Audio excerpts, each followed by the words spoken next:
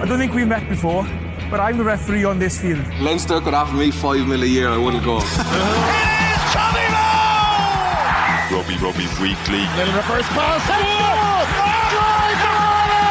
Magic!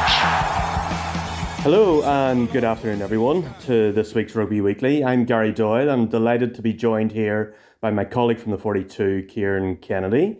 Kieran, good afternoon. How's things up in Dublin?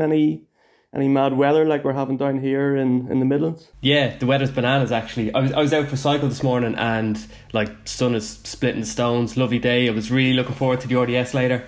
And for the last half an hour here, it's been absolutely torrential rain. So yeah, don't know whether to pack the sun cream or the rain jacket for tonight, but... Looking forward to the RDS this evening? Yeah, I am, yeah. You have to be looking forward to games at this stage of the season, don't you? Knockout rugby, who knows, maybe the last game of the season tonight if things don't go Leinster's way. Not that I can really see that happening, but yeah, you've got to be looking forward to games at this time of the season. And I think it's a great semi-final matchup. Two Irish teams against, the pick of South Africa. You wouldn't have picked this out at the start of the season with the way the season started for the South African team. So, they've really come into it, and yeah, it's kind of fascinating weekend ahead. What way do you see it going as a matter of interest, Kieran? The teams, we'll just read out the Leinster team. The teams are pretty interesting in the sense that Robbie Henshaw and Jack Conan returned to Leinster's starting 15. Johnny Sexton's been named on the bench. The Bulls have made no changes to their starting 15 from last week's win over the Sharks, but they have brought Bismarck du Plessis and WJ Steenkamp onto the bench. And on the back of those pronunciations, I don't think I'm going to be getting headhunted by any South African TV channel to front up their commentary for this weekend's games, or indeed for any games. But if we look at the Leinster side, they've gone for Jimmy O'Brien at fullback, Jordan Larmour on the wing, Rory O'Loughlin on the other wing, the centre pairing of Gary Ringrose and Robbie Henshaw, half-back pairing of Ross Byrne, Jamison Gibson Park, the front row, Andrew Porter, Dan Sheehan, Tadhg Furlong, second row, Joe McCarthy and James Ryan, and the back row, and what an impressive looking back row this is, Caelan Doris, Josh van der Fleer and Jack Conan. What name stands out for you there in that 15, Kieran? Yeah, I think... just across the board this weekend, I think you've got very settled looking teams. And Leinster won 76-14 last weekend, and they brought in Robbie Henshaw and Jack Conan and added Johnny Sexton to the bench. I mean, that kind of tells you everything you need to know about Leinster this week. But the one name that really jumps out for me is Joe McCarthy. And this is just what Leinster do so well. He's 21. He was playing for Trinity only a couple of months ago. I think he's winning his 11th cap for Leinster tomorrow. The only player in the Leinster pack who hasn't been capped for Ireland. And that said, he has been in camp already, but he's starting this game while Ross Maloney, who's having arguably his best ever season, and Ryan Baird sitting the bench. What a vote of confidence that is in a young player against a team like the Bulls. The second row is maybe one position where there has been a bit of doubt around for Leinster over the years, and you've obviously got Devin Toner retiring at the end of the season. People were wondering why they were letting Jack Dunn go off to Exeter. Leo Cullen was asked yesterday why Joe McCarthy was getting the nod again this week, having played well against Glasgow, and Cullen just said he brings power, and that's what Leinster need, and that's what Leinster have been looking for. He's such an exciting prospect, and he's just kind of settled into this Leinster team so quickly. And just when you see the caps beside the names in that Leinster team tomorrow, he just jumps out, and he's just having a fantastic end to the season. And I think we're going to see him feature for Ireland at some stage in New Zealand over the summer, and they just do this so often. There's always one every season that kind of breaks through, and he seems to be the man this year. Mm-hmm. Tell me this, from watching, you've seen a lot of Leinster in recent weeks. You're in Marseille for the defeat to La Rochelle. There's a lot of people that are suggesting that the Bulls could copy the La Rochelle template and sort of bring that physicality to the tackle, to the ruck area, and really discomfort Leinster. Is that a realistic comparison to make in your view? I think it is and it isn't. I think obviously teams are going to target those areas when they're playing Leinster, because Leinster don't have many weaknesses, and that is maybe one area where you can get at them. But I still think that the La Rochelle game, like, it wasn't necessarily the Leinster were just overpowered. I think if they were braver with their play that day and were a bit more ambitious, I think they win that game for as good as La Rochelle were. So I don't think it's as straightforward as, you can try bully Leinster and you're going to win. Like, there's a lot of powerful players in that team, and they've beaten a lot of powerful teams this year. Like, and the Bulls, with all due respect, like, they're not La Rochelle either. They don't have, like, they've lots of good players in their squad. They're a talented squad, but they don't have a Will Skelton or people of that kind of size. Like, it is a different level. I think just the thing about the Bulls is, like, they lost 31-3 to Leinster on the opening weekend of this competition, and then they went to Connacht and got a bit of a hiding there as well. Like, they've recovered so well and kind of should be commended for that. Like, it has been a difficult adjustment for them coming into a new league, and just the South African teams in general, like, playing teams who play a different way. Some of the South African teams, like, felt they didn't even fully understand the way the games were being refereed in the early weeks of the season, but they've come good. Like, three teams in the quarterfinals, 2 in the semi-finals.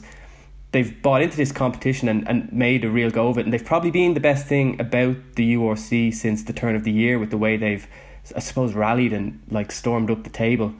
But yeah, they've, like, they don't have the same amount of Springboks as some of the other South African teams. Like, as you said, it's unchanged from last weekend. I think it's 12 of the team that featured in the Aviva on the opening weekend, so there is a kind of settled look about them. They don't change their team up too much, and you kind of know what you're going to get. Like, but they come here in good momentum. I think they've won 9 of their last 10, and while there is a lot of focus on the power they bring, I think, to their credit, like, they it's kind of power with a bit of purpose. Like, they're the second highest try scorers in the competition, and they've actually thrown the most offloads in the competition. So it's not just old school up the jumper power, it's power in terms of trying to build an actual attacking platform, and they've got good attacking players in the team.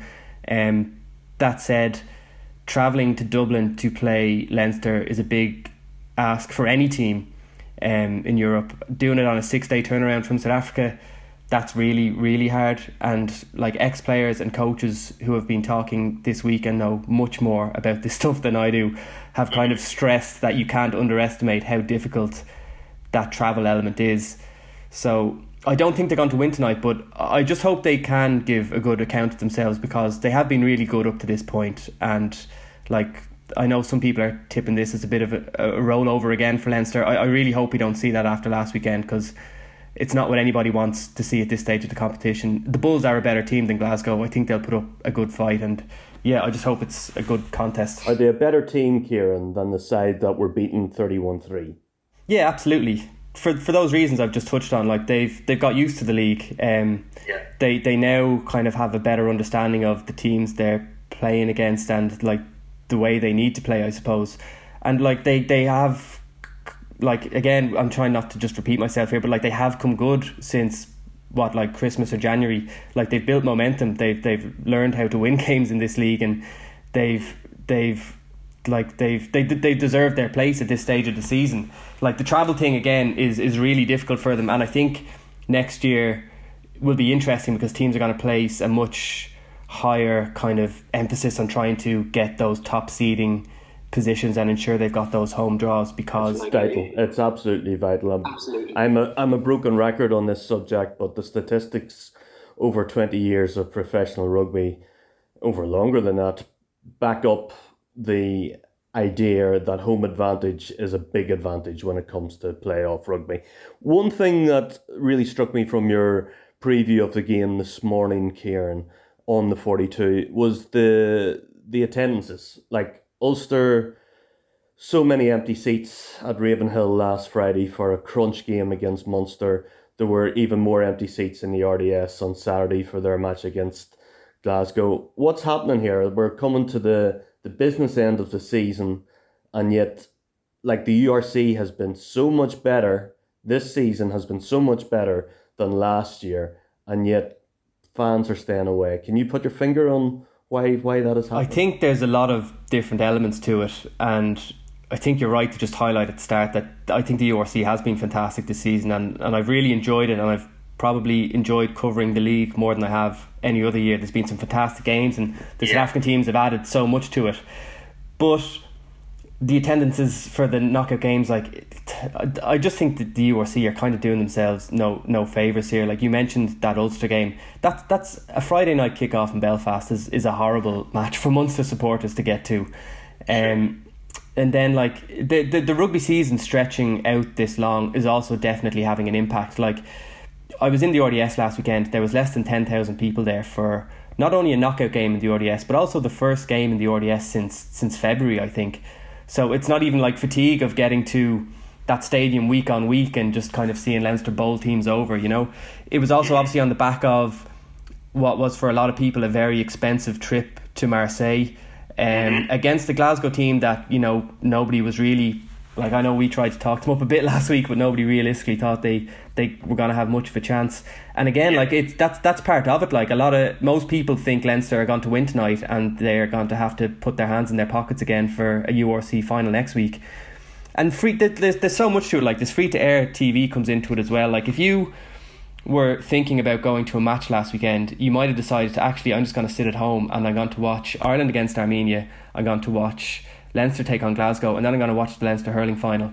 Now, you would have sat through 3 pretty shite games, but you know, you had that option there, and that feeds into it for the people who aren't that, I suppose, core group of supporters who are going to go to any game no matter what. Like, by the sounds of it, Leinster will be doing well to get 12,000 into the RDS tonight, and it's just a shame for knockout rugby. Like, there's only going to be a maximum of 2 more Leinster games this season for some of the players involved. Like, you've got like Sean Cronin on the bench. Like, there's not too many more opportunities to see these guys play for Leinster, and like it's not a good look for the competition. But it's like tough for people to keep putting their hands in their pockets, and these games aren't part of season tickets, and you've just got so much competition as well with like the Ireland home games at the moment and the GAA championships. If you're more of a kind of floating fan, which you do get at this time of the season in particular, like you've got a lot of different things fighting for your attention. Tell me this, will we be seeing Leinster on Saturday week? Yeah, I think so. Like, it's just as much as the Bulls have brought this year and the way they've kind of turned their form around, like I keep just coming back to that travel thing. Like, it's such a huge ask for them to come to Dublin and get a result. And like, Leinster last week was really important for them. You know, there was a lot of hurt and pain around the place after La Rochelle, understandably, and that hasn't totally disappeared. But I think beating Glasgow in the manner they did last weekend was really important in terms of just getting back on the horse, and you kind of feel like that's them just kind of set now again for in a tournament that is much more winnable for them than the Champions Cup is. And you know, they are so desperate to not end a season with no silverware, and we've become so accustomed to seeing Leinster win the league. Like, Europe is the focus, but it's almost like unthinkable to think that a Leinster team of this quality could actually finish the season without a trophy. There's a pressure that comes with that, but like, you look at the strength of that team, like, it's bursting with internationals. They kind of shook off the cobwebs of Marseille last week, and I think they're in a good position to kick on this week. Like, the bench they have tomorrow, Johnny Sexton, Ross Maloney, like Ryan Baird, Kieran Frawley, like, these are players like the Bulls don't want to see coming on for the last 20 minutes if they manage to keep it a tight game. So yeah, it's hard to see anything other than a Leinster win. So a Leinster win, who will they be playing? That's the interesting one. I think everyone can generally agree that a Stormers Ulster is a much tougher game to call. Ian Henderson will captain an unchanged Ulster side for their trip to Cape Town. Now, this is a huge game for a number of reasons, not just because it's a semi-final, but also when these sides last met in March, there was huge controversy at the end of that game. It finished 23-20 to the Stormers, but Ulster had a try incorrectly ruled out right at the end.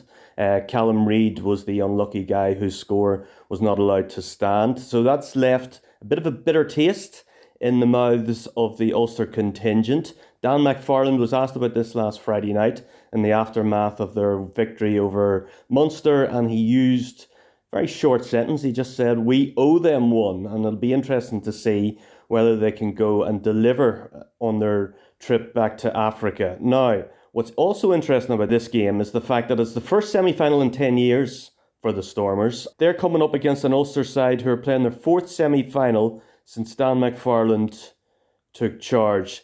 It's a really intriguing match, Kieran. What is it that catches your eye from it? I think the match in March that you touched upon there is a kind of fascinating element to this, and this is definitely a much more difficult game to call. Like if you go back to that previous Ulster Stormers game, like where with that late try being chalked off, you know, Ulster would have won that game, and this game might be in Belfast tomorrow if things had played out differently. Like that's a great motivator to carry across a long flight down to Cape Town, and I think it should also be a source of real confidence. Not many teams go to the Stormers and put them under as much pressure as Ulster did that day, even if they didn't get the result in the end, and they did that without Ian Henderson, without James Hume. There was no Robert Balakoon, there was no Ethan McElroy, and there was no Nick Timoney. So they're going to South Africa this time around in better shape than they did last time. Like that said, it's a big ask, and I am leaning towards the Stormers, just given their own form. And like the Bulls, the fact that Ulster have to make that long journey down to South Africa. But it's definitely a game Ulster can win. The South African teams, like, they don't want to play at the pace that an Ulster or a Leinster look to bring to a game. And if Ulster can, you know, assert their style on the game tomorrow and bring the game in the direction that they want to, they'll be hard bet, put it that way. I thought it was interesting last week that James Hume mentioned after the Munster game that, you know, they maybe play too conservative in some of these big games. So I think they'll look to attack and move the ball through the hands again this weekend. Like that's what they're so good at. Then the other side of that is one issue the Stormers have kind of openly addressed is their discipline. They've the most yellow cards in the URC this season, I think, and Ulster on the other hand have the best record in terms of penalties conceded. If that trend continues and Ulster can get opportunities to kick to the corner, like their maul is a real weapon and something they can take a lot of confidence and lean on, I think, tomorrow, because the Stormers just might offer them a few wins that way. And even in the March game, I think the Stormers gave Ulster something like 7 opportunities from 5 metres out just through like their discipline. So that's huge in a game. Absolutely, and the Ulster maul has been really effective this year. The Stormers' maul defence has been a little bit iffy. A lot of speculation has also surrounded their midfield partnership this week, Kieran. Now, in the end, Damien Williams has recovered from injury. He has been named in their starting 15 for tomorrow's game. So he and Ruan Nel will be going up against James Hume and Stuart McCluskey. Is this a key area that if Ulster get right and the Stormers get wrong, that could see Ulster come away with an away? Yeah, it's huge. And again, like you're looking at someone like James Hume, who wasn't involved the last time they went there, who's you know, maybe Ulster's player of the season, the form he's in, like he's been fantastic. And without, I know you were talking about McCluskey on Monday's podcast with the lads, so we won't go into all that again, but like, you know, the strengths he brings to Ulster are just like huge.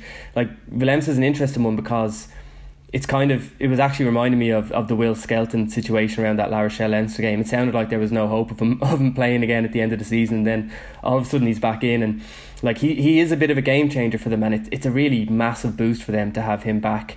Like his partnership with Nel has just been instrumental for the Stormers this year.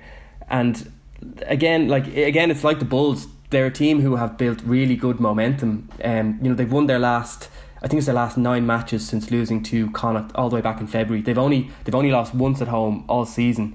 Like Cape Town, it's a very difficult place to go. And just even looking beyond midfield, like they've got threats all over the pitch. There's huge excitement in South Africa around Evan Roos, who's a back row player who just like loves to get the ball in his hands. Yeah, I think the most carries this season, most defenders beaten this season. He's only 22, being tipped for the Springboks. Rassie Erasmus was on Twitter, I think, a while ago, singing his praises. He's one of those players that's really good at gaining those extra couple of metres in contact and just generates a lot of momentum with his carrying. So yeah, it's a fascinating game. And even we obviously were very focused on the Ulster side of the fallout of that March game, but if you look at the way the Stormers look at it, they felt that it was their discipline that let them down, and that they offered Ulster too many ins into the game. And like Ulster fell 14-0 down within 10 minutes. Like that's just like they can't afford a start like that tomorrow. You know, they've got to keep things tighter. They've got to just you know, play smart rugby at the start. Like if you kick to they kicked a lot against the Stormers last time, and the Stormers have players in their back three who just love to counter and run and try find space. So I think the key for us to this week is just try lean on the strengths that they showed against Munster. Play with that same confidence and ambition, and don't just resort to just the kicking the ball away and looking for territory. Take those opportunities when they're there, but it's all about getting that balance right. You certainly don't want to be kicking ball away to a back three of Gallant, St Atla and Leon Zas, three superb players who really took it to Ulster when these sides met in March. One thing that's really, really interesting looking at Ulster from a bit of a distance, Kieran, is the fact they've been knocking on the door for a few years now. They've been to the 2019 semi-finals of the Pro 14, to the 2020 final of the Pro 14, now in the semi-final of the first ever URC. They've been quarter-finalists in the Champions Cup in 2019 and in 2020, and they got the semi-final of the Challenge Cup last season. This year they got to the round of 16 in the Champions Cup. They have way more playoff experience than the Stormers have. Is this a factor? It has to be a factor to some degree, but also like you have to think that this is a game in its own right away from being a semi-final. Like, I think the Stormers have spoken about the fact that with the way they've needed to climb the table in the last while, they've kind of viewed every game in that kind of knockout sense. So they've they're well used to winning games that they've needed to win under pressure. But you're dead right in everything you said about Ulster there. Like they've been here before, and like they've come out on the wrong side of some of these games on very kind of tight margins sometimes, but like they know what it takes to win these games as well. Now, if they are to kind of do it this year and get to a URC final and maybe even go all the way, like they're going to have to do it the hard way. Munster didn't really show up last week, but they still had to win an Interpro derby at home. They've now had to go to South Africa, and like I'm sick of talking about the travel to a degree, but like it is a really, really difficult ask. And then if they win tomorrow, they're going to have to back that up with a final again a week later. Like the schedule is really, really difficult to manage. And as I said at the top of the podcast here, like these are very settled teams. Like there's no changes to this Ulster team. We know what kind of team you're going to get, what kind of approach you're going to get, you think, and it's the same players at this stage now just being asked to deliver week in, week out, and that's across the board. I'm sorry to cut across you again, but that's actually a really interesting point that you're making about how settled the Ulster side is when you consider that Mike Lowry is gone for the season, Will Addison's gone for the season, we haven't seen Jacob Stockdale, and yet in the absence of these key players, and you add in Luke Marshall's long-term absence from the side as well, we have seen Stuart Moore develop, Balakoon mature into an even better player. You can say the same for James Hume. We've seen Ethan McElroy develop into a really, really top-class wing. And yet they wouldn't have had those opportunities probably had it not been for that list of injuries that I've just mentioned prior to that. What does this say about McFarlane's approach since he took the job in terms of bringing young players through? It says that they're a well-coached team, and it's everything that we say about Leinster so often with the way guys, when they get their opportunity, they just slot into the team and they know their roles. Like, I think Ethan McElroy is a really good example of somebody who's just been playing some excellent rugby all season and maybe doesn't get the same kind of headlines as like the likes of a Balakoon, who is just a bit more of that kind of X factor and a bit more of an eye-catching type winger. But like Stuart Moore comes in last week and a big performance against Munster, when previously you might be wondering like, God, like Mike Lowry is such a loss and what are they going to do? But like people are just coming in and delivering, and like we're not talking about the players they're missing. That's the big thing I think with Ulster this year. They are missing a lot of players. Like you mentioned Jacob Stockdale there. Like we haven't been talking about, God, Ulster really could do with a Jacob Stockdale for these type of games, because the other wingers are stepping in and delivering, and that all comes down to coaching. Like we've seen enough evidence with Ulster's progression, I think, over the last few years, that they are a team that is at the very least kind of building towards something and kind of heading in the right direction. Like they have been knocking on the door. It's about kind of taking that next step, which is really difficult to do against some really, really strong opposition. But they're continually there and thereabouts. Like that, there's a mental resilience to that too. When you are at this stage of the season, they are always going to be an underdog to some degree. But they're doing it, and they're doing it without key men, and like that just, again, it comes down to having just a strong squad who are kind of pulling in the same direction, and there's buy-in there and belief there clearly. Okay, that's great stuff. We're going to head for home now, Kieran, but before we do so, could you call this one? Who are you going to put your money on? I am leaning towards the Stormers after all the nice things I've just said about Ulster. I think the travel thing is just huge, and I've been really kind of impressed with them over the last while as well. So we're going to go for a Leinster versus Stormers final as our predictions, and we'll leave it at that. We'll wrap up this show, but before we do go, there's just a couple of things to alert you to. The first of those is an event that we're going to be hosting in the Harcourt Hotel in Dublin on June 29. That'll be previewing Ireland's tour to New Zealand. So to find out how you can get tickets for that event, you can go onto the 42's website and all the details will be there. The next podcast we've got coming up for you is on Monday, and that will be hosted by Gavin Casey. Kieran will be back with you then as well, along with Bernard Jackman. Until then, thanks for listening. Enjoy the rugby this weekend, and we'll see you soon. I don't think we've met before, but I'm the referee on this field. Leinster could offer me $5 million a year, I wouldn't go. Rugby Weekly. Little reverse pass. Magic! You're not alive, boys, so you start kicking.